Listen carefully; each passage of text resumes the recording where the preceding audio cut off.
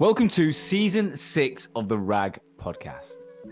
Now, for those of you who don't know, the RAG stands for Recruitment Agency Growth, and this show has been around since early 2019. And every week, we are obsessed with finding out how the world's most successful and innovative recruitment agencies and their founders have got to where they are today. In Season 6, alongside the founder's story and the inside information of that business, I also want to focus on the reality of today's economy. There is so much noise about this inevitable recession that we find ourselves in right now. And where it's going to go, is it really having an impact on the recruitment sector? Are they seeing any change in job flow?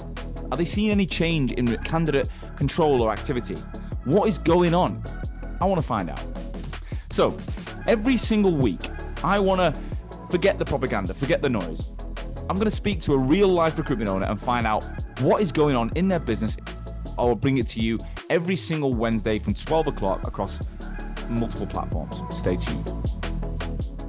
Hello and welcome back to another episode of the RAG podcast. On this week's show, I am finally joined by a good friend of mine and client, James Leighton. James is the founder of Anderson James, a specialist construction and property recruitment firm headquartered in Manchester with over 30 people, operating in both contingent, RPO markets, public and private sector, and in the US. As I said, James is finally on the show. We've been talking about it for such a long time. We've known each other for best part of 3 to 4 years now.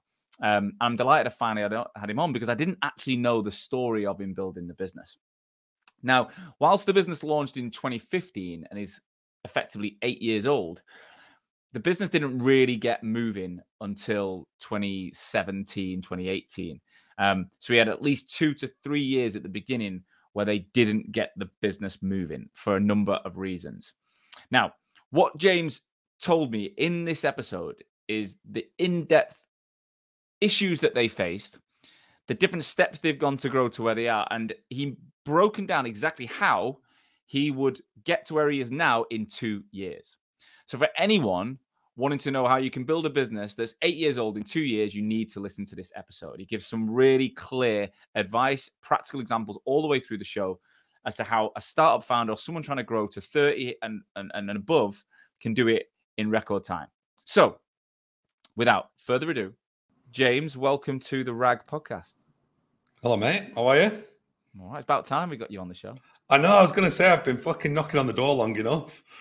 I've been waiting for you. What I wanted to do was I wanted to do an episode with Alderson James and I wanted to double it with Anderson James. That was what I was. That is crazy, though, anyhow. Last week, James Wardle. This week, James Leighton. 2 very similar named companies with very different stories, I imagine.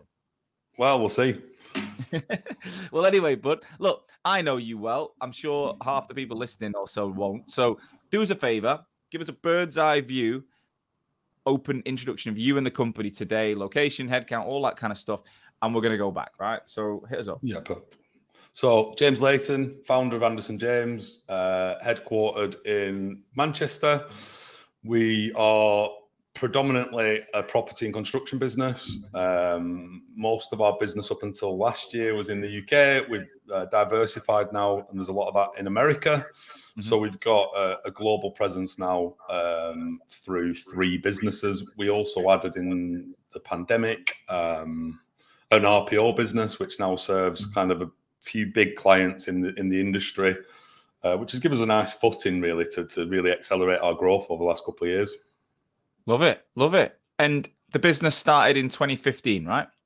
Yeah, so started in 2015. Weirdly, local to you, I started with a business partner that was based in Nottingham. So we actually started the business in Ecky Road in Sheffield. I know you said, yeah. And then quickly moved over to Manchester. Yeah, it is a great spot, to be fair. Great. Well, where I am right now, my new house is basically up the top of Ecclesall Road and then take a little left. Do you remember, did you ever go to the Prince of Wales pub? Did you ever go there? No, I can't. We were down by, what was it called? Champs? Is that a pub? You're right on that. That's proper right at the bottom. The Ecky Road. And then you drive up, there's a roundabout, Hunter's Bar. You keep going up that hill and then you take a left about half a mile up, take a left. I'm just there. Nice. So great spot. Anyway, so you started in 2015. So 8 years in, but you were in the industry for 10 years leading up to starting your own business, right? How did your career evolve? Because you worked for you worked for Michael Page, you worked for some different organizations. How would you describe the trajectory of your career pre being a founder? Yeah, fun. So, I mean, just take you back a little bit. So, Burnley lad, as you can hear, Burnley fan. We're just talking offline about that. I sort of went into sales, didn't do uni, didn't do college, went into sales straight from school. About 2021, went down to London, met a rec to rec, got 5 offers. The usual story, fell into a recruitment role. I was doing SAP in Germany for a business down there. Did the Germans understand the Burnley lad or what? I don't think so, no. To be fair, it was all online, mate. We use Zing or whatever it's called. I don't know if that's still around now. But so I think like part of my journey was just learning the ropes from doing that. So I did contract SAP Germany. Loved it, to be fair. Did really well. Promoted quite a few times. Had a kid, so not expected, obviously, but at 22, I had a kid. And I always tell this story in London, yeah. So at 22, was like, shit, like I'm too young to have a kid. I think the first recruitment job I had, I was looking at this before, was 12 grand. So I burnt the boats, couldn't afford my rent, wasn't paying my bills, wasn't paying council. I was just like, how do you live off this kind of money down there? Then I had a kid. So through that process, ended up moving closer and closer to home. So did a stint in Birmingham for a company, and ended up in Manchester, back in Manchester with Michael Page, managing a property and construction team. I suppose that, like, from a trajectory point of view, at some point in that journey, 3 or 4 years in, I moved into property and construction. A client moved into the industry that was a technology client, and I just sort of transitioned into that sector. Right. Went to Michael Page for a period, realised all of the things that I didn't want in a career, and I knew at that point I was going to set up my own company. So, how old are you at this point? So when I left Michael Page, I was 28. Right.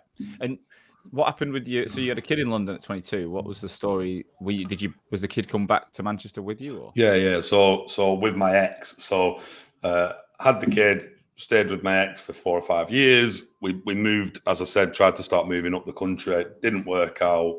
So I have my little one now, joint custody, but it sort of really crystallized how much money I needed. I mean, you're going through this journey right now, right? So it crystallized quite quickly how much money you need to have children. So, and especially if you add the London dynamic to that, it was a tough time. Where does your ex and the kid live now?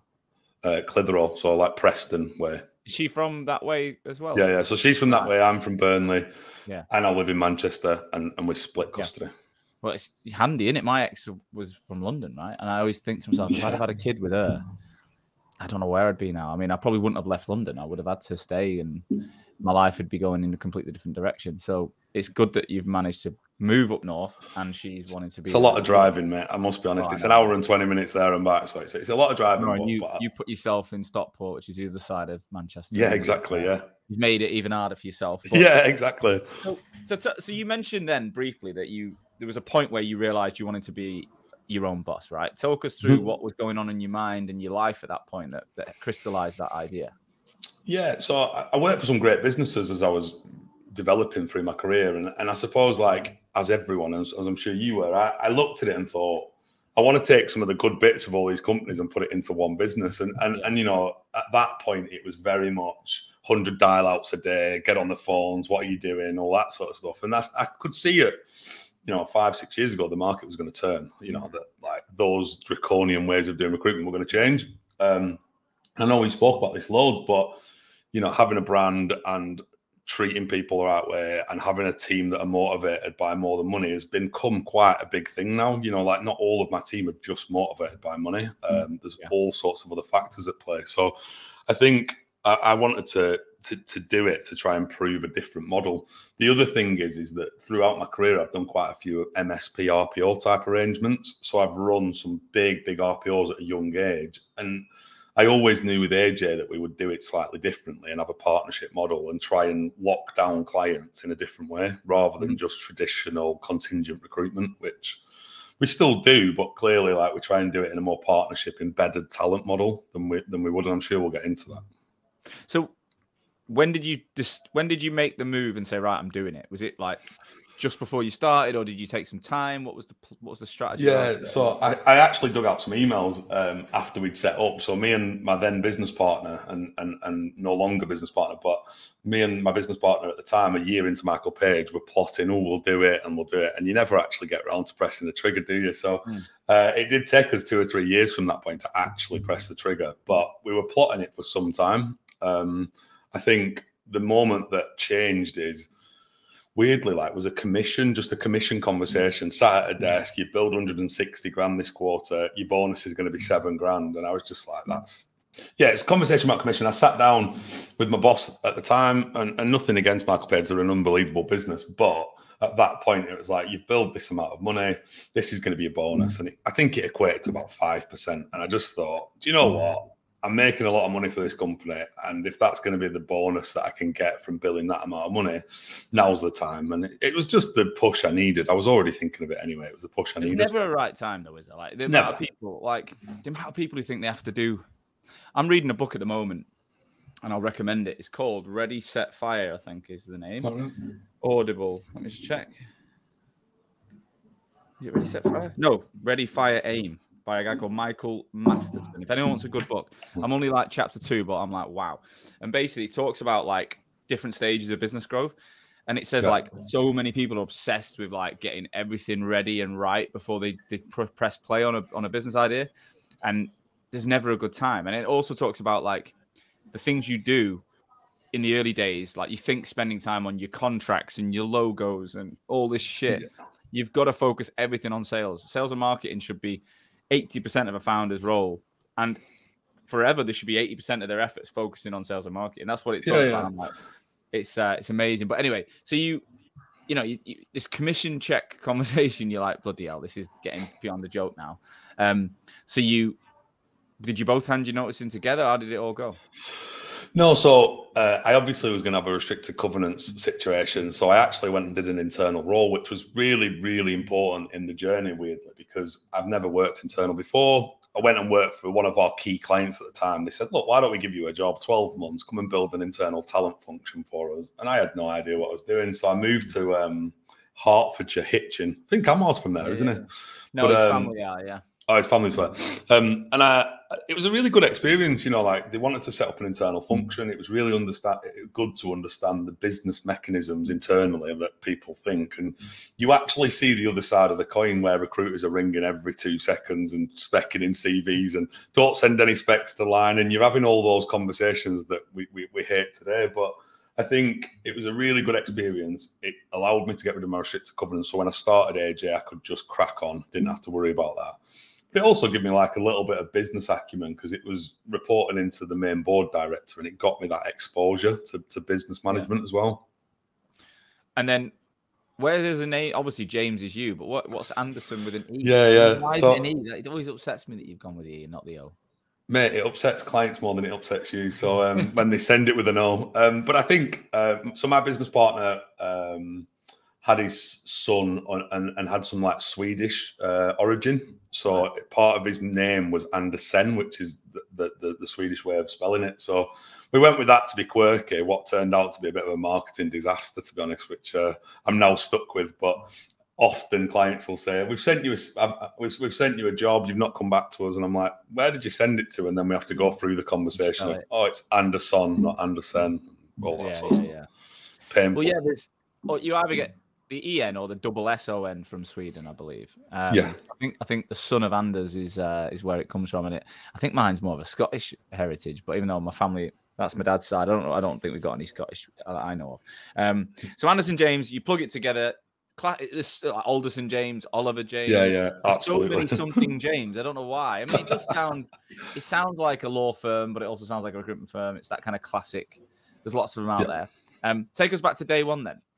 Yeah. So the Anderson James, weirdly, you've hit the nail on the head. We wanted to sound as though we were exec search because that was the plan.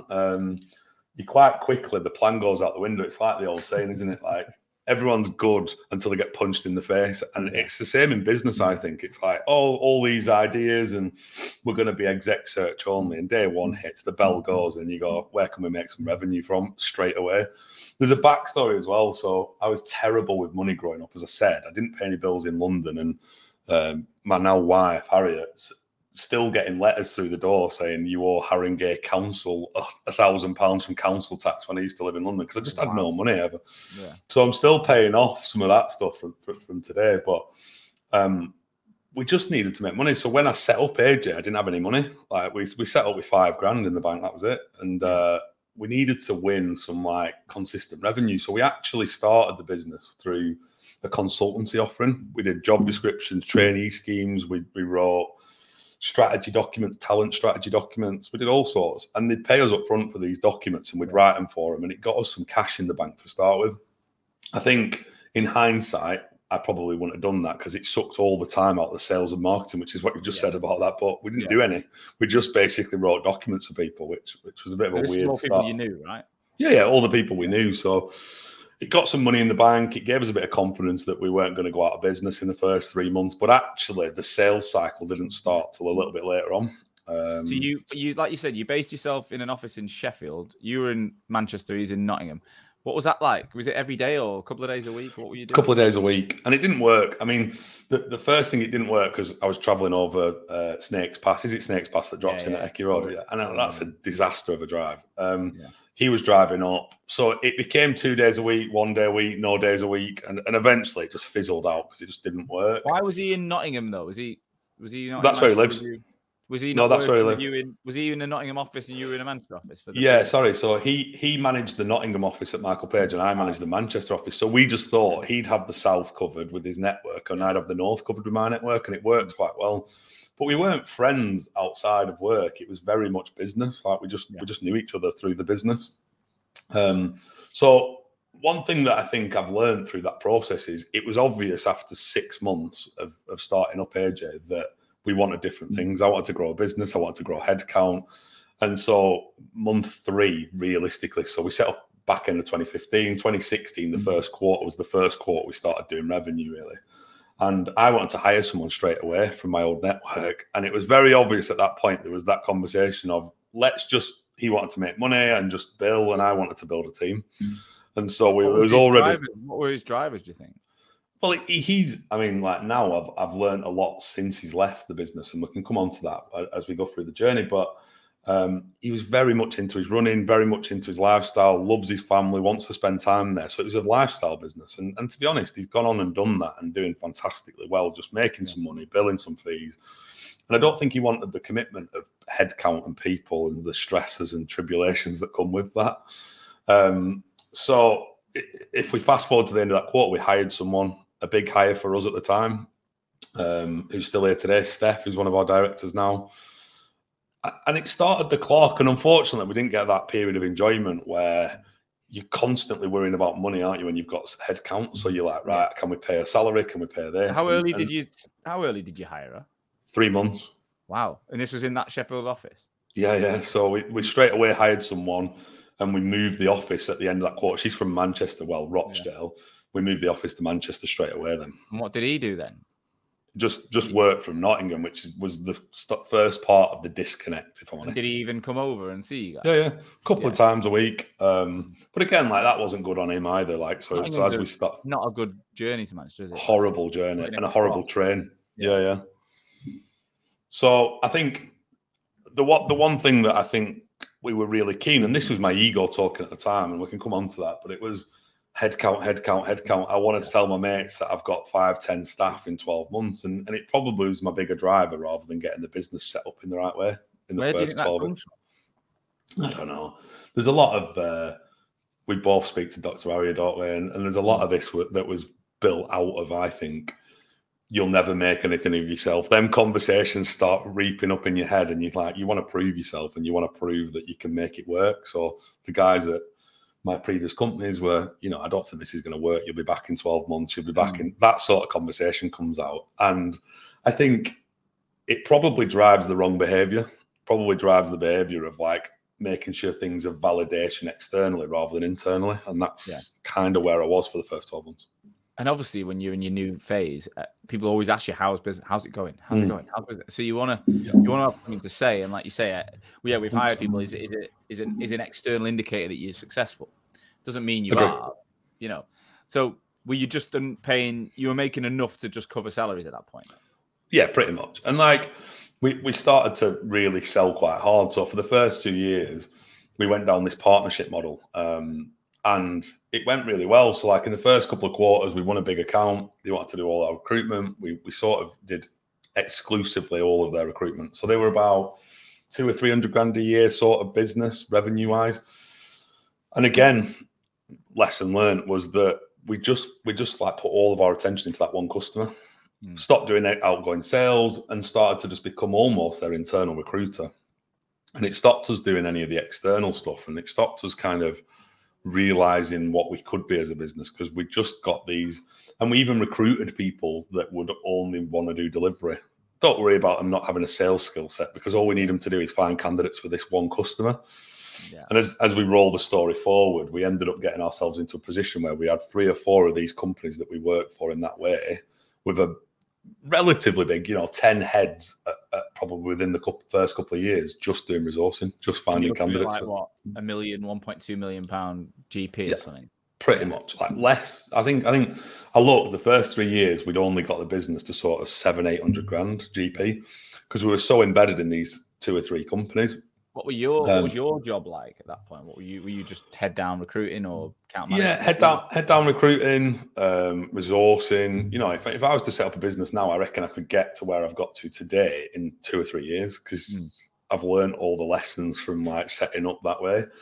But you sort of see this carrot being dangled of these big businesses do all of our recruitment. It's safe, it's steady money. What actually happened, so the first 2 years, so if I go to 2018, it was pretty relatively boring. Like, we were recruiting, we were growing headcount, we had all the usual things going on that every business does, cash flow worries, building headcount, all the stuff. But actually we were stuck in these 3 customers. And then at the end of 2018, one of these customers went bust on us. Wow. And so it was a massive moment, like they took us for 350 grand. As in, you lost that cash? Yeah, actually, like invoice money that we'd lost. We had a forward revenue of maybe another 200 grand, so we probably lost £500,000 in one moment. And the guys where were you? Tell us exactly how that happened then. So we just bought a bigger office. We were going to expand. We had like plans for all the grandeur of 20, 30 heads and all that sort of stuff. And it put us back quite a lot. And the guys still describe it, that are still here today, they still describe it as like the Wall Street crash. The office was just deadly silent. How did it all come out? Like, talk us back through that day though, like how the news. Yeah. So if we go back 3 months to the story, the big part was they just weren't paying, they weren't communicating, and they were saying that we're waiting for some PE money to come through, some private equity money, and actually in 3 months we'll pay you. Don't worry, like it's safe as houses. We started to realize that the rumors were coming out they were going bust, and that they didn't have enough money to pay subcontractors. And then one day I just got a call out of the blue to say, listen, just to let you know, it's going to come out in the news tomorrow. We're going bust, like the company's going down. And it was like, right. And obviously I'd not been in that situation before, but I didn't realize that administrators get called in, your money's dead. You might get 1 pence to the pound or something if you claim, but actually it was dead money, and it was a real difficult period, because up until that point, I told you about how I was with money. I'd spent everything. Like, we were going out, we were having a great time. The business was in a real fun stage at that point, and there just wasn't enough money. There weren't enough money to pay staff. I had to take out money out from my own personal bank to pay the salaries, and we just had to, like, at that point, think, what we're going to do now, because we've not done enough sales, we've not done enough marketing, we've probably only got 3 companies that we're working with regularly, and so it was like a rebuild from that day. It must be like to actually swallow £500,000 worth of in the drain. How did you deal with that? What did you do? Did you go for a few beers? To be fair, we didn't see it as an opportunity. It wasn't an opportunity. But after the dust settled a week later of me just being like depressed for a week, to be fair, I just like went into a bit of a daze in it all. You realise that there's 1,000 people, or it might have been 400 people, that had been made redundant. So there's 400 people we can go and find new homes. And so we turned it into let's go and utilise these relationships we've got with the people we've placed and put them into other companies and start to change the skill set. The problem is that we had 10 people that were only used to finding candidates. So they were on job boards, they were on LinkedIn, they were finding candidates all day. they didn't have the sales ability to go and win new work. And so we managed to survive it. We put some of our own money back into the company, and realistically, like 6 months later, it was probably the best thing that could have happened to us, because it changed our business model and we became more reliant on sales and people being self-sufficient within our team. Headcount stayed relatively similar. We were at 10 heads. We stayed at 10 heads. We just rode it out for a period of time. I wanted to quickly interrupt this episode to update you on what it is I actually do all day, apart from the RAG podcast, of course. Now, most of you know from the episodes that I am the founder of Hoxo, right? What you probably don't know is that we're currently working with over 250 recruitment agencies and over 4,000 of their recruiters around the world in every continent, and helping these businesses brand themselves and the people in the company better. Now, we have built a creative team over the last 6 years that helps manage the creation of new agency brands. Obviously, a lot of the listeners in the RAG are starting their businesses for the first time. But more often than not, we rebrand tired companies. So many businesses we work with are smashing it when it comes to revenue and performance, but their website and their online story was built back when they started for like 500 quid, and it just does not represent who they are today. So we believe getting that right building a brand becomes your anchor. Now, every good brand also needs traffic, right? You need people to see it, to come to the website, see you online, and that's where your people come in. So we work to either manage the personal brands of your team, or we can teach you how to build the brand yourselves. All of it is designed to give you consistency on LinkedIn that helps you stand out from the competition, show your personality, show and add value, and ultimately make more money. Now, I personally speak to potential new customers along with my business partner, Amma. So I would love to spend some time with you, my RAG listeners that I potentially don't even know yet. Any of you that are interested in building a brand that's fit for purpose in 2023 and beyond, come and speak to us. Just click the link in the show notes, fill in the form, and we will be in touch with you within 48 hours to book a 30 minutes video call ASAP. Right, back to the show. So what did you do to change the way people work? Like, what were the logical steps to actually develop those skills within? Yeah, that's a good point. I think there was a lot of training. We brought in an external trainer. We did a lot of work around trying to change people's skill sets. I mean, the big problem you've got some people that were in our business then that were 2 years in, knew it no other way, and didn't want to do sales. They were sold an opportunity that was, don't worry, you don't have to do sales. So over time, we did end up churning some of those heads because they just weren't the right people for that role that we needed them to do. But the practical steps were training, external training provider, mapping out the market in a positive way, trying to understand what we're going to be. Because up until that point, it was quite, one client did construction, one client did housing. They were very mixed match, these companies. So we just like nailed our colours to the mast and said, this is what we're going to be. And we just stuck to that. And I think, 6 to 12 months later, it's very obvious that we'd made the wrong turn 2 or 3 years earlier. In 2016, we should have done that then. But I think most people set up a business, and I don't disagree that this isn't the right thing to do. I think most people set up a business and don't have a plan. And I think that's all right. I think you can be fluid. I was launching a recruitment company 30 days before I launched Hoxo Media. Fuck knows. I literally had no idea what I was going to do. I had a rough idea of what I was going to charge people. I knew I could get older recruiters. I didn't actually know any. I had a handful of contacts that I'd worked with that had gone off and either joined new companies or had set up. But it wasn't. I had a good idea of how I was going to do it, but we had no. I think Amma drew up this ridiculously pathetic budget that was nonsense.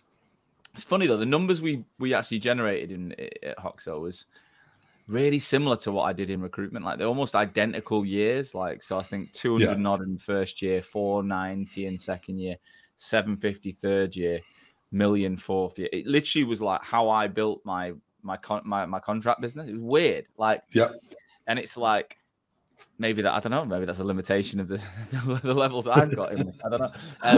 But yeah, 90% of people, mate, they can write whatever they want on a fag packet, but they don't know. 100%. The ones that do come in and know are typically the guys I think that have ran big teams, worked really close to a founder of a similar type business, and then they're like, you know, they've kind of really, really been at the coalface of it before. And they come in and they go day one, they know what they're doing, they know where they are, they go and they scale quick. Like you say, if you now created a second brand new, Anderson James spelt right, you'd do it. Anderson. You'd do it. You know, you would hit it fast, and you would know you know what was coming, right? And the other thing is a bit of advice I would say is I wish I'd have got better experience in the industry. I was just a recruiter, right? I wasn't a manager. Michael Page, I managed a small team, 3 or 4 people, but you know, Michael Page was paint by numbers back then. I don't know what it is like today, but I wasn't managing people. There was a process set out. I just followed it. Yeah. You set up your own company and realize that you've got finances, cash flow, people management, HR, IT, and you're just like, what the fuck is this? Even now, it's still like can be overwhelming. Yeah, if you look at the whole fucking thing, it's overwhelming. You have to like compartmentalize it and be like, right, I'll just worry about that for a bit and think about that for a bit. Absolutely. Because if you look at it's like having a wardrobe that's open with clothes everywhere. It's pretty. Well, if you shut the fucking wardrobe, take one item. That's how I look at it. It's so true, and I think over time you can develop that. The one thing that I would never take back though is like we didn't have an investment. I had $5,000 in the bank, so I've had to learn the hard way of how to run a business, like how to run cash flow. You know, we once had auditors turn up from HMRC within our first 2 years, and it was like, you have the right to remain silent, like you've not paid your taxes properly. There was all sorts of like, and it was only a mistake, like I didn't know how to do accounts. So it's just like, so you did your own tax return?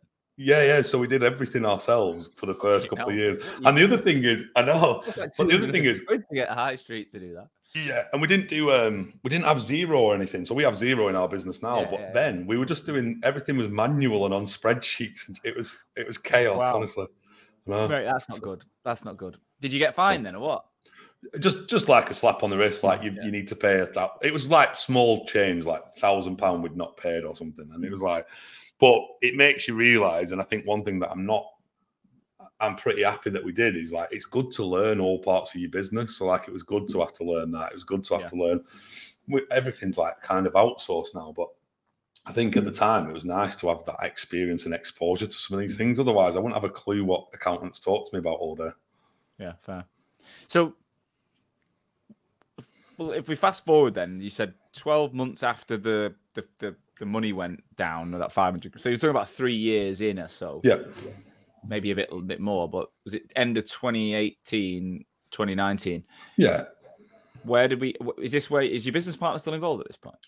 Yeah, so he's still involved. So 2018, that happens, you know, a bit of fog up until Christmas of 2018. 2019, it's a rebuild, right? So the revenue actually goes forward, but I think we build in that 2019 year 660 grand through about 8 to 10 people, roughly. I don't know exactly, but roughly, right?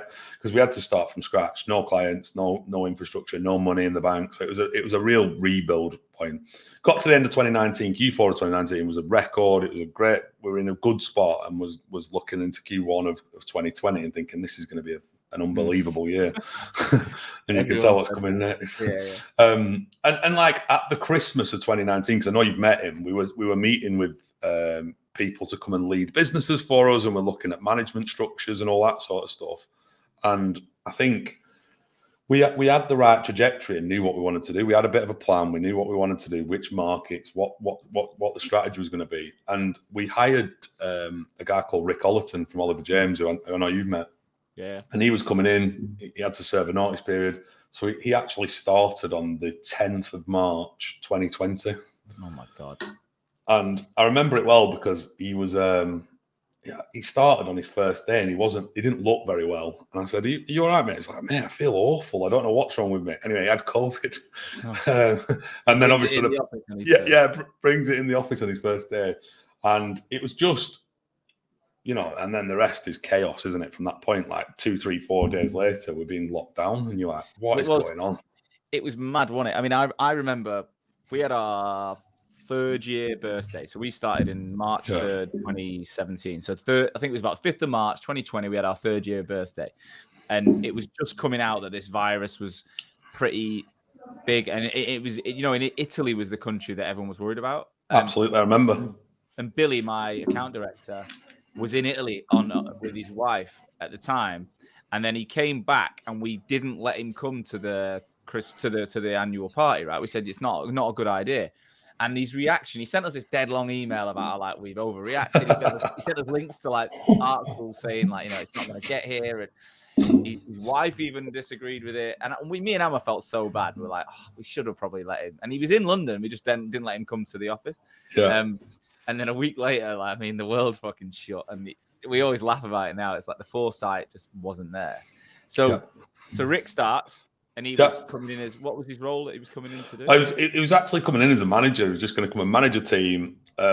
So the thing in 2019, obviously, as I said, we were changing the skill set of our operation, right? So we had loads and loads of delivery people. We needed loads and loads of salespeople. So over a period of that 2019, we were trying to change the skill set. But effectively, if you look at that as a picture, I'm picking up all the work, delivering it to the team, and they're delivering it was how it was working. And I realized at the back end of 2019, every client relationship was mine. Every situation was mine or Andrew, my business partners at the time. And we were just feeding the team. And it became very evident towards the back end of that. The only way to grow was to build out teams now of people that can go and deliver and win work. And otherwise, it was always going to be us. What was your business partner doing at this point? Sales, same thing. So you and him were driving all the business in? Yeah, so we had 10 heads in Manchester and there was just him in Nottingham, and he was basically doing exec search on his own, free and easy in Nottingham, to be fair, and was billing really well. Like, he's a brilliant biller. But he was delivering his own work, winning his own work. And he wasn't even like feeding everyone. He was literally just... No. Just his own thing, right? So, and it's important for context because of what comes next. But I think in Manchester, we had 10 heads and I was trying to feed them all the time. And it's really difficult. I know you know this from your business. It's really difficult when you're in this every sales cycle, every meeting, every retainer pitch, every presentation. I was in everything. And you're like, this can never get bigger than 10 heads because I can only fill 10 heads worth of revenue. So we knew it needed to change, which is why we were going to bring Rick in to help with the day-to-day management of the team. Because not only was I winning the work, you're managing 10 personalities, 10 people, 10 sets of problems, all the usual stuff that you've got to look at. So we brought Rick in, and as I said, he started March 2020, and the world went upside down quite quickly. So how did you guys cope with that? Obviously you went home, but were you at the time you were 5 days a week in the office, I imagine? Full time, 5 days a week in the office. We just bought bigger offices, so we were tied into a lease. So like, it wasn't like, I know a lot of people got lucky on their leases, because I think if our lease hadn't have been tied in, we'd have just got rid of the office and gone remote. But we were in. So we all went home. We were quite clever because our market shut down real quick. So we work in one of our biggest sectors is house building. They weren't allowed in houses to build them. Therefore, the market just died of death straight away. So all the jobs got pulled, all the revenue got pulled. It was a disaster. But what we did do is we then created an RPO business out the back of that. So we said there's 3 clients of ours that are still recruiting, even through the pandemic, remotely or whatever they were doing. Let's tie them down. So we went on Zoom, we pitched these clients. We said, look, why don't we do something slightly different? And the heads that we then had, I don't know how many, let's just 7 or 8, 10, whatever it was. We said, why don't we charge them out at 10, 12 grand a head and say, we'll just recruit for you as an internal recruiter while this is going on. And that's weirdly what we did. We built out an RPO. That sounds like you went back to the original model, but with a bit more foresight and wrapped it into a product rather than it being the whole business strategy, right? Yeah, exactly. So we had clients in COVID. I can't remember what our overhead was. I'd love to know because it's definitely grown a bit since. But I think it was like 50 grand a month, 60, whatever it was, right? And I said, as long as we can cover that amount of money with a little bit of profit, we ended up making 120, 130 grand a month out of these embedded models that we created with clients. They were getting a great service. I mean, some of them were getting cost per hire at 3-4 grand. They were loving it. And again, foresight's brilliant, but that was in March. In about May, our markets all came back thriving, and you're like, shit, we've just embedded all of our recruiters now into this new way of working. So we let that fizzle out over 2020. When COVID hit, me and my business partner then had a really serious conversation. We just said, look, where do you want to be here? Because you're doing your own thing. I'm building a business. I've got all the stress. You've got all of the freedom. What do you want to do? If you don't mind me asking, how were you splitting like what you earn? Was he taking 50-50? No, just 50-50 straight down the middle. Right. So whatever like AJ was generating, he was getting the benefit of half of the business, but a lot of the day-to-day management was happening from me, and it just wasn't working. And to be fair, Yeah, it wasn't fair, but he's like the nicest bloke you'll ever meet in your life, and he never asked for it. So in some ways, when I've reflected on it a couple of years later, I was pulling in one direction, he was pulling in the other. He wanted to just build money, have a nice life, support his family, and have the freedom to do what he wanted. And I've always wanted to grow a business, so it was holding us both back in some ways. So we had a conversation. We bought his shares. And I became 100% owner of AJ at that moment. And then, if you fast forward, like pandemic. I said, yeah, that day, the day of the pandemic. Oh my God. So, because I just thought no one knew what was going to happen. Like, I might as well make a brave choice here, because there's only two ways this goes. Either something happens and there's an intervention, or our business goes down. And I mean, everyone was in the same boat. I remember listening to your voice once a day at that point. So yeah. That's when we started getting to know each other, because you listened to that, and then I did that 75 hard, and you followed it. Oh yeah, of course, yeah, which was incredible. But so how was that negotiating in a day to buy someone's shares? Do you know what? The easiest thing ever. I mean, it doesn't happen in a day because of solicitors and all that sort of stuff. But a decision was made. It was like, look, this is probably a good moment for us to split company and go our separate ways. And to be fair, he's gone on and done exactly what he wanted to do, and that's brilliant. And he's running every day, and he's enjoying himself, and he's having a great time. And to be fair, there's parts of things that I now look at what he's doing, and I think, you need to start thinking about that balance yourself, because to be fair, you get fully encompassed into what you're doing as running a business. But I think, so we did that. We all got sent home. We embedded our customers. We won some big accounts. And to be fair, 2020 was an okay year. We ended up doing... But what did you do when the market came back and you said you'd locked your team into this? Did you just let that ride, or did you start hiring people to do we let it ride, to be honest. We let it ride, and we started to pull, as little like clients said, oh, I don't need that person anymore. We started putting them into sales again, and we just rebuilt our team. I think by May, June, we were hiring again. I think everyone was like, the markets are booming, like we're hiring again. I think we did some work with clients. We used the time effectively, to be honest, because we used that 3 months when no one was hiring to do some like DNI strategy reports for some customers. We did some good stuff in that time and built up quite a bit of loyalty with some of our customer base. We went back to the office a couple of times, got sent home like everyone. We were in and out of the office. We probably then, I think probably back end of 2020, we built out some decent customers because through this RPO and doing some of these talent strategies, and we finished the year on about 900k. So like from starting in 2016 to end of 2020, you're at 900k, and you think to yourself, that's been a tough 5 years to get to 900k, to be fair. And then we really accelerated from that point, because I think we started to build out what our proposition was. We worked with you guys on some marketing stuff. We put a podcast together. Podcast, didn't we? Yeah, we did all sorts. And to be fair, it properly accelerated all of our growth. Like, it was a brave move, because I was thinking, should you be spending this kind of money on marketing at this point in time when we don't know what's coming next? But it was the best move we made, because it put us on a trajectory to where we are today. Also, I imagine you finally got rid of that little bit of shackle of that guy, even though you liked him and he's a lovely bloke and all that. It does feel a bit of a weight, doesn't it? Like me and Amma had the same. We there was 3 of us who started Hoxo. We bought him out in 2019, and I don't think our business made any money until we bought him out. Yeah. He wasn't the reason. Like, what he was doing in the business didn't stop us from making money, but knowing you've got an imbalance at the founder level. Yeah, it eats away at you, and it chips away, and it dominates conversation and mindset. And I agree. And then you feel this level of freedom, don't you? That you're like, fuck, there's a risk now, but at least it's all on my terms. At least I can only blame myself now. Yeah, I can't keep pointing the finger and go, well, he ain't fucking helping out, and he's not doing this, and it's not worth it. It also doesn't feel like your business. If anyone is looking to set up, and I know you've got loads of budding entrepreneurs that listen to the show, like, you've got to pick your partner right or do it on your own, because if you're not absolutely aligned on absolutely everything, it's really difficult. You know, you're trying to buy horse racing tickets for a client, and you're having to say, are you okay with this if I just spend this money on... It's a bit like having a joint account with someone you don't know. It's a weird situation. Yeah.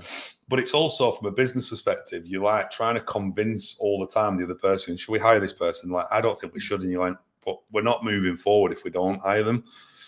And it's a constant battle. So I think like if people are looking to set up, you just got to be sure you're setting up set up with your best mate so you know, or set up with someone that you're absolutely aligned on goals and vision. A lot of people say that, don't they? Don't go into business with friends. And me and Amma, I think we're quite unique, really. Like we've been best mates since we were 18. We've never argued. We debate and disagree on things, but we definitely see the world the same way. We definitely agree on the big picture. Even now, what are we 6 years into the journey? Yeah, we're still talk every day, and we still know where we're heading, and it's aligned. If the tracks start to break at any point, then it's going to be, especially when it is your best mate, it's going to be hard. But I don't see that happening with us. But again, I would completely agree with what you said. Like having the other guy was a friend from school who I didn't know that well since we were 16, and I'd never worked with him. And the exuberance of starting up was like, oh yeah, it'll be great. I know him, but it wasn't, and it didn't. Yeah. Do you know what I mean? So if we move into 2020, because as I said, back end of 2020, that you made the decision to go into putting more money into brand. You're investing in the team. You're at the helm now. Yeah. What actually happened? I know, obviously, we launched the podcast with you, but talk us through what actually happened in that time. Yeah, fine. So we invested in Hoxo. I think, as you know, we had a really good 12 months of defining. I think the process was interesting because we were able to spend some time, and Amar yourself got out of my head what the vision was. And I think probably the first time that's happened in that 5-year period where I was like, right, this is what we're going to do. And so we created the podcast, we created email marketing. We did a few things that really accelerated some of the client conversations. I mean, realistically, it just got us in front of more people and able to speak to more people. We brought Rick in. We knew that the plan with Rick was to build out a team. We diversified our offering at that point, which was important. So we continued with our RPO sort of business, very small and humble type size business, but it was 3 or 4 heads. Rick went on and grew out what is now one of our most successful businesses, which is our public sector offering and the UK private sector offering. And he just was a machine. He was just ringing clients, getting on the phone, doing the usual stuff and winning relationships. I think on the flip of that, we started to really accelerate our headcount. So I can't remember exactly what we finished the year on, but certainly by the end of 2020, we was at double where we were when we started the COVID situation. Yeah, we had more genuine appetite for hiring because obviously I'd got rid of the shackles, and I think the business was clearer on what it was trying to achieve, which was a big part of it. As we got to the back end of 2020, we were in really good shape. As I said, we did 900K, just under $1 million. But we knew that 2021 was going to be a big year because we knew that we'd put all the right footings in place in 2020. It was like going back in time to unpick all the things we needed to do from a brand and marketing perspective. and I've just done that again recently, which I'm sure we'll come on to, but you sometimes have to go a couple of steps back to take a few forward, and we needed them. You have stepping stones, don't you? You do, yeah. Every 8 to 12 to 18 months, you you outgrow what you did before, and you think, well, we need to change that again. And it's constant, and it's just part of the journey, I think. Yeah, and one thing that Rick was instrumental in for us was he wouldn't allow people not to be self-sufficient. So I'm a bit soft. I was winning work for people. Here you go, just deliver this piece of work and paying full commission to people. He was like, mate, these people need development so that they're self-sufficient, and that's what they want as well, not just what we want. They want to be able to do the full job. Yeah, of course. And he really drove the team on sales activity and the stuff that he'd learned from Oliver James. And I think that was a turning point. That was definitely a big turning point for us, that we had more self-sufficient people. The brand was getting stronger. Not only was the brand good for clients, but we were getting people tapping us up, wanting to come and work for us, which hadn't happened before. And I think if you look at the 5 years previous, and one thing that people make a massive mistake for, and I made this mistake, is you hire people for today rather than for tomorrow. You hire people that you think are going to be good right now in the moment, and realize quite quickly you've hired someone that might get you through the next 3 months, but they're not going to be progressive. And I think when you start in a business, you hire people that you would never hire at this stage. Like I would never hire the people we hired in 2016 today necessarily because they wouldn't be able to survive in our current world. So it probably means that patience is a virtue in terms of just taking your time to hire the right people rather than you end up with such a bad churn in the early days, just hiring. You kind of need to do, but I think every business almost needs to make a few of those mistakes. They do, yeah. A bit like you saying, keep giving someone the business, and Rick saying, no, we need to give them that. They need to learn to be self-sufficient. Agreed. It's a bit like we can give everyone all the ingredients to running a company, but you kind of need to fuck it up a bit at the beginning anyway. But I do love the advice you're sharing. What was the next version of the business then? So you're coming in, you're marketing, you got Rick, it's growing. What was the next evolution where you realized you were creaking or things weren't working out? Yeah, so obviously you realize that one person effectively can only manage the amount of people they can manage, and you start to creak. And so we got to kind of mid-2021, things were going well. We were hitting record in terms of revenue. I think everyone was. Yeah. Certainly by the middle of 2021, we were in a totally different shape business. Rick was managing a team. I was managing a team. The RPO was going along. And I brought a lifelong friend, Marcus Blackburn, who used to run Robert Walters in Manchester. And he came in and was going to do exec search for us. And it was very evident at that point that we were going to focus our time on getting back to that executive search level because it's an easy rainmaking market, isn't it? You do exec search, it's top down. Filter it down, don't you? And you filter it down. It's quite an easy model. We also started US. We got an opportunity to hire someone out in the US that was coming home to Liverpool. And that catapulted that offering as well. Slowly. It was a one-man band. He knew the market. He was doing a little bit out there and we were learning how it all worked. So by mid-2021, we had Marcus, who came in as an MD. Rick had catapulted his career. He was director/MD at that point. And we were starting to define what the structure looked like. Myself was off the tools. I wasn't selling anymore. I was running the business. These guys were running the sales activity. And Steph, who joined us in the March, was running our RPO business. So it was kind of all nicely structured at that point, and we were just growing the headcount. What then materialized, I suppose, back end of 2021, we wanted to grow the office. We're probably at 20 heads at that point, I would have thought, 20, 22 heads. And we wanted to grow out what our office was. So we signed a 10-year lease, which was dangerous, but we signed a 10-year lease. Now. Yeah, that's where we are now. We invested 250, 300 grand into the office, into the fit out.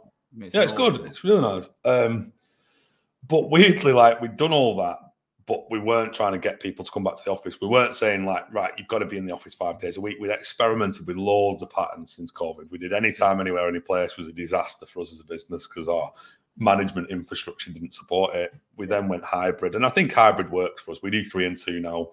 People pick their model and we've got such a nice space. They want to be here. So we've kind of tried to encourage people without telling them they have to be here 5 days a week. By the end of 2021, we got the opportunity through a really, really good contact of mine to pitch for an RPO. Michael Page was the incumbent. There were 3 or 4 people in the mix. And I sort of didn't think we'd win, if I'm being honest. And so we went through a massive tendering process, met their board of directors, did a big pitch. We won, and we needed to mobilise it. Yeah, heavily involved. For the big gun. Brought us back in. And to be fair, it was like a massive pitch that we didn't think we were going to win. It was an experience. I saw it as an experience to go and get in front of the board directors of this company. They wanted to grow their headcount by nearly 1,000 heads. And it would have changed our business. So we went for it. And we subsequently won through 5 or 6 different things and ended up filtering out from the Michael Page arrangement into our own. And it just totally catapulted us. I mean, we went from that year in 2021, probably delivering 1.5 million, 1.6 million pound worth of revenue to start running the business at sort of, 2022. We started running at 300-400 grand months. And you're thinking, this is accelerating at a rate of knots now. Yeah. That year, we moved into the office in the March, I think, of 2022. And that year, Marcus took over the UK business. Rick decided he was going to go and grow our US offering. And we had an RPO director in Steph. And so we had 3 proper leaders running their 3 divisions with a massive RPO that we'd just won. Probably circa 1.52 million pound revenue a year. Sort of RPO is wrapped up though. It's not affecting the rest of the business now. No. It's just wrapped up as because we had those delivery people we spoke about earlier that were still in our business. So we had the model right for that. And then, from 2021, mid 2021, right through to mid 2022, we were creating some serious numbers. Like, the revenue went from, like I said, 800K in 2020 to 1.5 million 2021. And then we're doing 700 grand quarters, 800 grand quarters, 900. And you're thinking, this is moving at quite a rate of knots. And if we accelerate towards mid 2022, we're thinking we're unstoppable here. We're hiring heads. Before we move on to what happened next.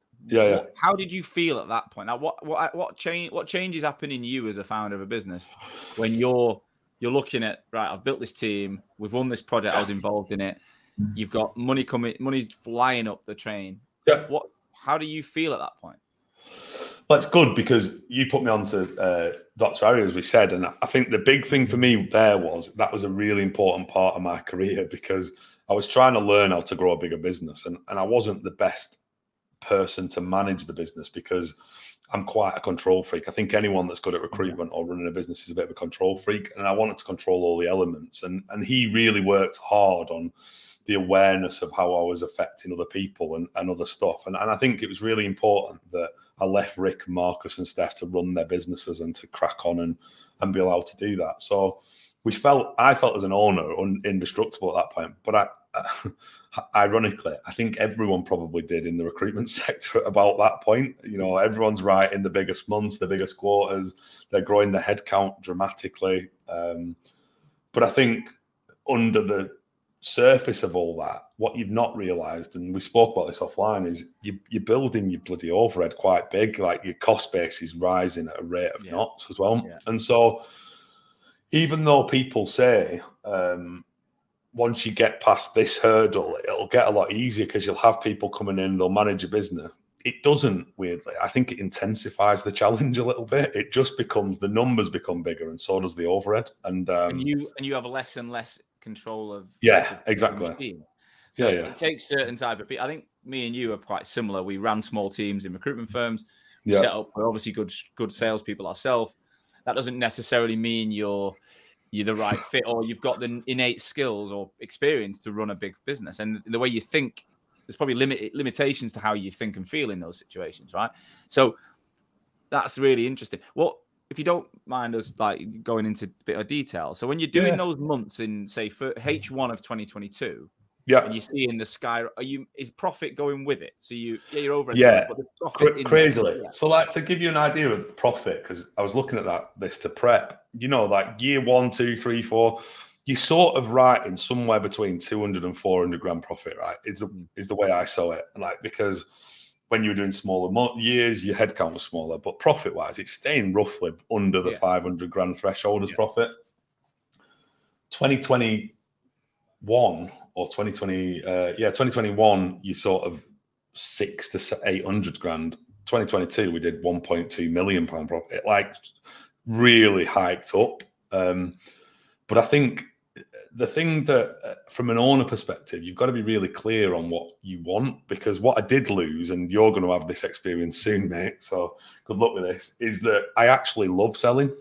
And I'd lost all the fun bits of the job. And for a period in 2022, I've changed this now because of James Doyle, but I was getting a bit bogged down in the shit of the finances, and the stuff that no one really wants to do was left in my pile to do. So I'm almost. I ain't going to be.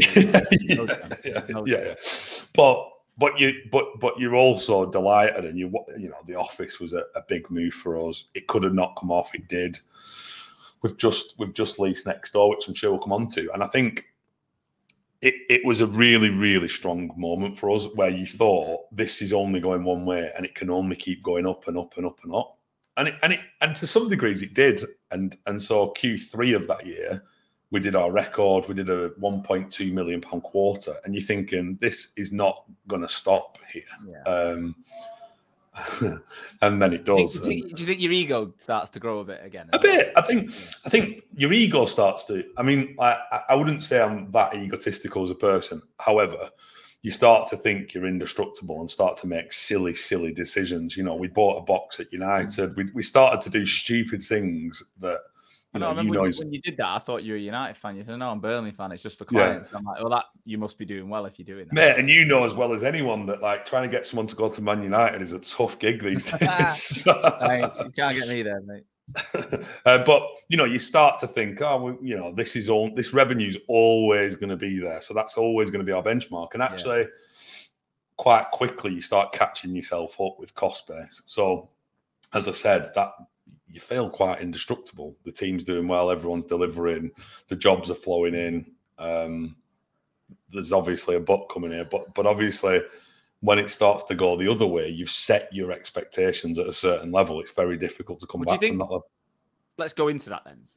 Do you think, because there's so many companies have been through this where, look, there's no doubt 21 and part of at least half of 22 was fucking nuts, right? And the recruitment market, everyone was writing record months. Everyone was growing headcount. Everyone thought it was the best time. And it was probably the best recruitment market has ever seen. Yeah. But the big bit you just mentioned, the key word here is expectation management. Dr. Aria always talks about it, and it's been on Bartlett's podcast with Mo Gowda, right? Yeah. Happiness is when expectation and reality are either on a par or reality exceeds expectation. So when you're not happy, it's when you thought something was going to happen and it's not quite there, right? Yeah. So how do you set expectation when we were in a market that was unsustainable anyway, and then it starts to normalize, it starts to dip? How does it all unfold for you?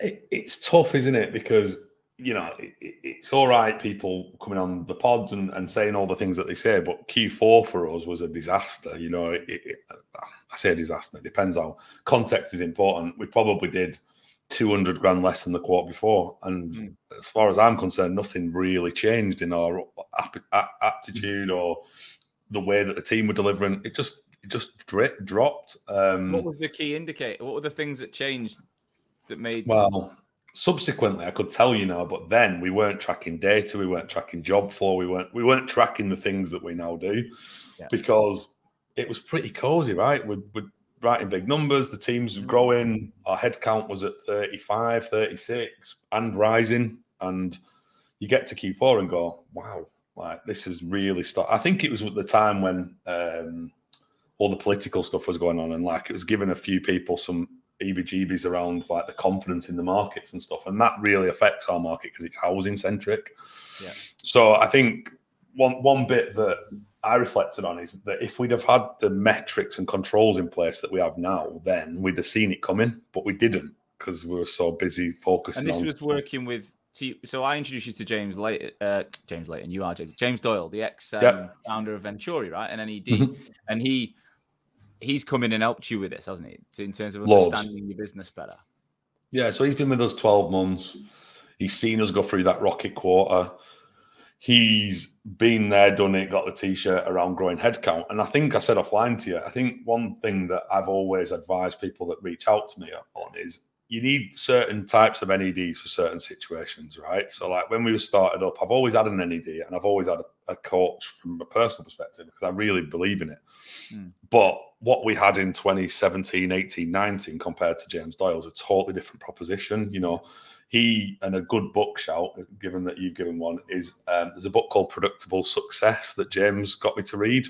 And it's about predictable, not predictable. Predictable. Right. Yeah, predictable. And it's about how cycles businesses go through. So like most recruitment companies go through the fun cycle where everything's going well and and then in order to predict their success, they've got to go through what's called whitewater, which is the bit where you're putting processes in, putting all the changes in, making sure you've got the control so that you can predict success, hence the book. And you've got to make a really clear call. And one thing that I've made the call on is we could go back to fun and just make it all fun and it's all happy and everyone gets on and we're doing good numbers.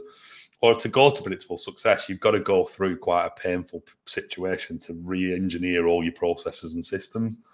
So he came in and he started to put all that in place. We've put one-up sales in. We've put analytics in. He's doing stuff around AI for Robert. There's a lot of stuff now coming that I would have never even dreamt of doing. We've done loads around training. We've brought learning and development in. We've done a lot, which is sucking out profit naturally, but it'll help us to now go from, like you said, this is the new step. We're at a level where we're probably £4 million revenue sort of business doing £1.5 million profit. And we now need to go back in profit to go forward in the future. So we've got to put learning in, marketing in, all the things that you don't think about when you're 30 heads. Because when we went to 35, 36, the wheels fell off because I could no longer wrap my arms around the whole business anymore. And there was always 6 or 7 people that felt removed from our culture. And so the idea is that I'm putting more people and more support around key functions of our business to make sure that we can grow now to 60, 70, 80, 100 heads. Amazing. What's the market like right now? Like Q1, how have you found 2023? I think Q4 was tough for us. I don't know if that's because we always seem to get the pain earlier than most. I know that tech was tough. There's some headwinds, right? I think now we're tracking job flow. The job flow is increasing for us at the moment. I think Q1 was slightly sticky in terms of what was happening, but we had an okay quarter. We're back onto the right level. I think Q2 is looking challenging weirdly, but I don't think April helped. I don't think all the bank holidays are helping. You know, for an employee, I'm sure it's a brilliant period. For an employer, we've said this, haven't we? Like, if you're working in a firm today and you've got the coronation coming up and blah blah, you think it's fucking brilliant. If you're running a firm, you're like, oh, piss off. Because I've also gone to a 4.5 day week, so everyone finishes it half day on a Friday. It's 3.5. Like when you count in bank holidays, you're like, oh my god, it's literally crippling us. It's so tough, but so I think we'll have an okay quarter in Q2. What we're seeing, if you just look at it from a job flow interview offer perspective, the market is increasing at the moment for us. Hopefully, that's a trend that will continue. You know, we were nervous definitely in Q4 around what would happen to the market. As I said, we've diversified, so our US business is really flourishing at the moment. Rick's doing a great job there in terms of growing that headcount. They don't seem to be as affected from an economy perspective, but the plan was to diversify. I'm sure loads did. Try and have that global presence so that if you've got a tough time in the UK, hopefully the US will never be on the same sync as each other in terms of recessions and economy. But I think probably this year is going to be a resettling year for us in terms of get our processes in, get the machine working properly for us, get the right heads in, which we've done, right leaders, develop those leaders, and then go on to our next step, as you call it, in terms of our growth journey. They say cut the grass to go again, right? You got to. Yeah, I think so. So what has it been a significant dip in revenue this quarter then compared to like where you were a year ago? Or so we're probably back at £800 to £1 million quarters in terms of, and that's probably about par for the course in terms of that's probably where it needs to be in terms of our headcount currently. I think we are just about to launch our academy. We've just relaunched our business strategy for this year. So we got everyone together in Q1. We're very, very committed, especially in the markets we work in, to be community centric. So I think for us, we're giving away 10% of our profit to charities that are local and mean something to us. We're they're pretty willing. The guys now have to commit half a day a month to being out there in the community doing stuff. So you've been in Manchester. Homelessness crisis is a big thing for us here, and our clients are well bang in the middle of that problem. So we felt that was the right thing to do, and then we're investing in them. So we're doing some work with James Doyle on his Take a Seat business to give people the opportunity to do personal and business coaching. We've done quite a lot around personal health, so we put PT on for the guys every week. We're just trying to start now thinking about how we can reinvest into people in our community that we're serving. As a recruitment organisation, running payroll can be hard. Between pressure from worker volume and client demands, plus the compliance risks and time lost to manual process back office teams, it's all a struggle.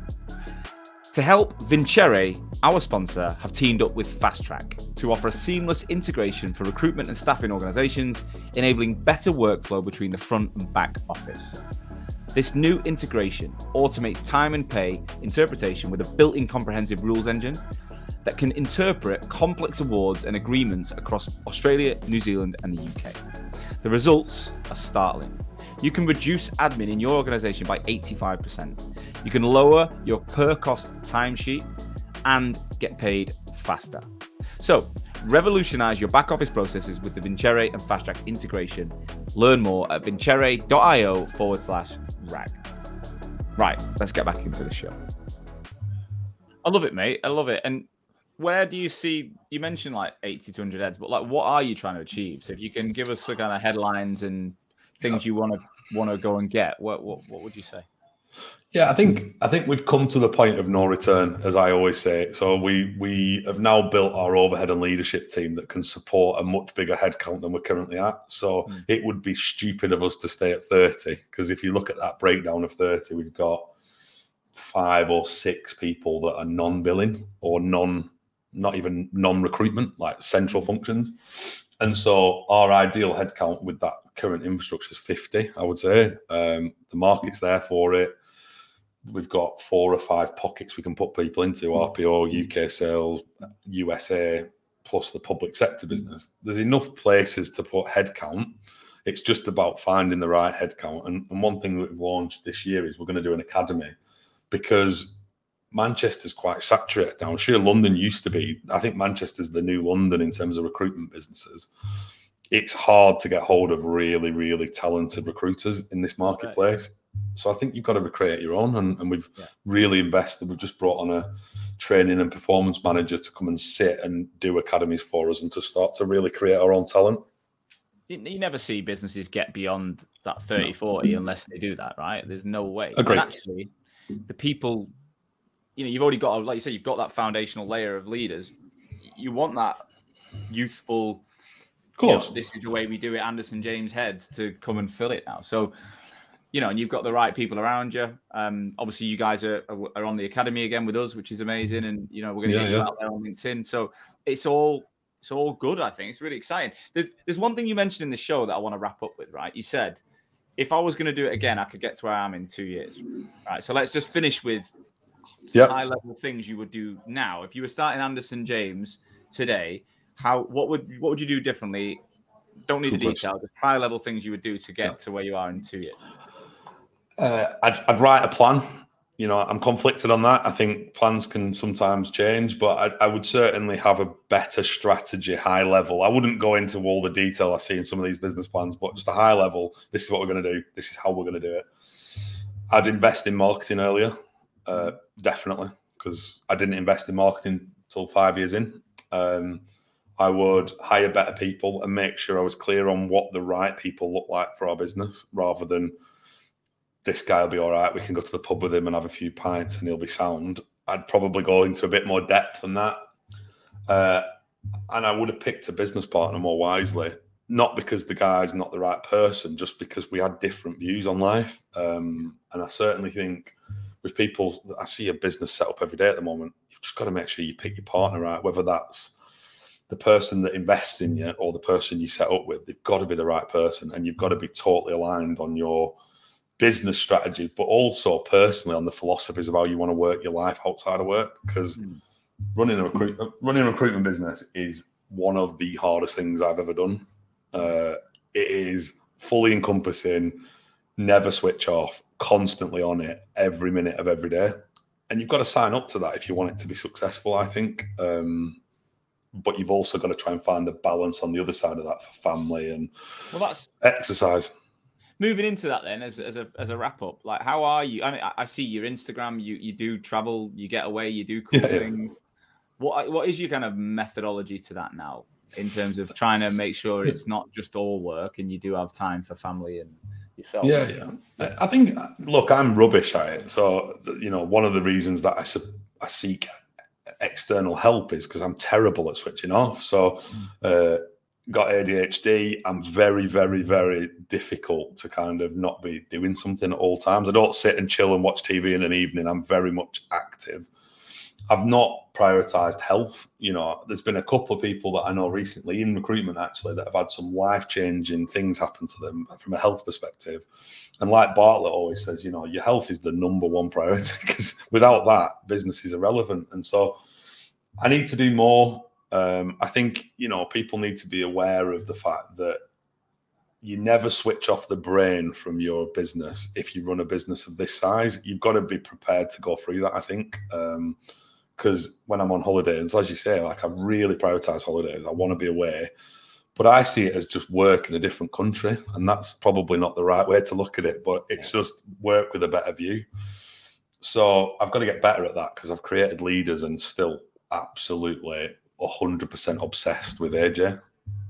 95% of the time. And when you go and see, is it your daughter that you travel across? Yeah. To see? So, and you do that, is it every Friday or every Thursday or whatever you do? So every other weekend, and then once in the week as well. Right. So you do a lot. When you're with your daughter, are you still on calls, or how do you manage? So this is the problem. Like, I was terrible when she was younger. So when she was like 4 or 5, and I was just setting up AJ, she's 13 now. So probably when she was 6 or 7, I was on calls all the time. I'd pick her up from school, a client would ring, I'd be like, God, I've got to answer that right now. There's no other time that it can happen. And it's terrible to look back and think about how not present you were in that moment. The other thing is like, you've got to accept it's a lonely place to be at times, because clearly I've got mates that text me just while we've been on this call, mate, are you okay? Just because I've not checked in for like 3 months, because I've been so head down trying to get some of these new processes in. You can lose months and months and months of time not seeing your pals as well. So I think making the appropriate time. I look at my mates, like a few years ago, let's go back 4 or 5 years. We're all living in London. You know, we're engaged, getting married, those kind of things. But we're all within, you know, a couple of 10 miles of each other, meeting up in the city once every couple of weeks. And we had a few years before that, I'm living in Clapham and we're out every Saturday night together. Whereas now, you know, I'm in Sheffield, Emma's in the Cotswolds. The rest are dotted around like the home counties. When we meet up in June, which we've got a day at the cricket on the 8th of June, that'll be the first time this year we'd have seen each other. Wow. And we met, the last time was my wedding in October. So it's like, it's just become that. And we always laugh. We try and say, right, lads, let's do something. And then you go, throw some dates into a WhatsApp group. And everyone's like, nope. And we're looking at like June was booked in January. And now we'd have to look at like November probably for the next one. Agree, yeah. It's so hard. And you got kids, you got wives, you got, you know, I've got a lot. It is hard. I think, look, again, if I did it again, I would prioritize health and well-being like before the business, because you get yourself caught up in it a little bit. And I think not being present, I listened to, I think it was Elliot that you had on the podcast, and he's great at this stuff. He runs a massive business and somehow finds a way of doing that. Have you ever met Elliot? But it was nice to know that going back 10 years ago, he was like what I am probably today. So he's found a... He's about 6'3". He's a machine. He's like the muscliest, ripped machine. Is he really? Take his hand and he like crushes it, and you're like, oh my God, I feel so insignificant. He is literally like a beast of a human, like when you meet him. And you think to yourself, bloody hell. Do you know what though? What he said, I think, I mean, I wish, I reckon I could get way healthier and way fitter and stuff, but I do think living remotely and working remotely as I do, I think that's the one thing I still feel like I get more. I get like even now, you know, we're recording this, it's late morning. In an hour, I'm going to go and cook some in my own kitchen to eat. I'm going to take the dogs for a walk. Whereas when I was in an office, you're always sidetracked by something. You got the neon lights of all the shops to eat in. Especially somewhere like Manchester or London. I find it's really, for someone like me who's probably like you, that it's pretty easy to be swayed into doing something. Oh, easily. And I think when you listen to people like that, you realise that, you know, he said something about being present and giving your absolute all in every meeting. I sit in some meetings and I'm glazed over. I'm just like, I've been here for 12 hours now. I'm giving you nothing other than just sitting. And so I think you get to kind of like your last meeting of the day and you've nothing left to give someone. And so I do think like a few times this last 3 or 4 months, I thought, you've got to prioritize. You've just got to find the time, put it in your diary, commit to it. He said 6 hours of really good work is better than 10 hours of average work. And I think I'm trying to kind of follow that methodology myself. And it's only since that interview that, you know, it's early days, but I'm trying. And I'm like you. I can be on calls. Like I try now to put my phone on flight mode and move it away when I'm on a Zoom so that I'm genuinely in that moment. Yeah, same. If your phone's in your hand, you're looking down, you're not there. It's not good enough, and the person can feel it. James, we ran out of time. I could talk to you all day about this stuff. Obviously, I am delighted to get you on the show finally. It's not been a personal thing. I've actually enjoyed, watching your journey, and I'm really now I feel like I've learned a lot more about it. If anyone, the drill, if anyone does want to reach out, if anyone's interested in just picking your brains on where you're going, especially since you've been doing a lot in the US and RPO, if they message you on LinkedIn, you're all good. Absolutely. Yeah, absolutely. Wicked. Well, look, we'll definitely get you back on again for a part 2 in the future. I wish you all the best of luck, mate. You know that. And go get it. Thanks, mate. Cheers, pal. Thank you, as always, for listening to today's show. I truly, truly hope that you got value from it. That's the only reason I take time every week, is to ensure that my audience, future and existing recruitment owners, are learning from each other to make this industry that I love so much stronger. Today's episode is brought to you by Hoxo Media. I am the CEO and founder of Hoxo Media, and we are the world's leading content marketing and personal branding agency for recruitment businesses specifically. So we are working with over 200 agencies and 2,000 recruiters right now, both managing the brands, producing content, building written, video, podcast content for niche recruitment agencies all over the world, as well as coaching at a desk level individual recruiters in your businesses how to be better on LinkedIn. That's how to brand themselves. That's how to produce content. That's how to use the opportunity on LinkedIn to get traffic to their profiles and turn that into business. We're coaching people all over the world every single day. If any of that sounds of interest, please do visit www.hoxomedia.com or drop me, Sean Anderson, a personal message on LinkedIn. I would love to talk to you. I'll see you soon.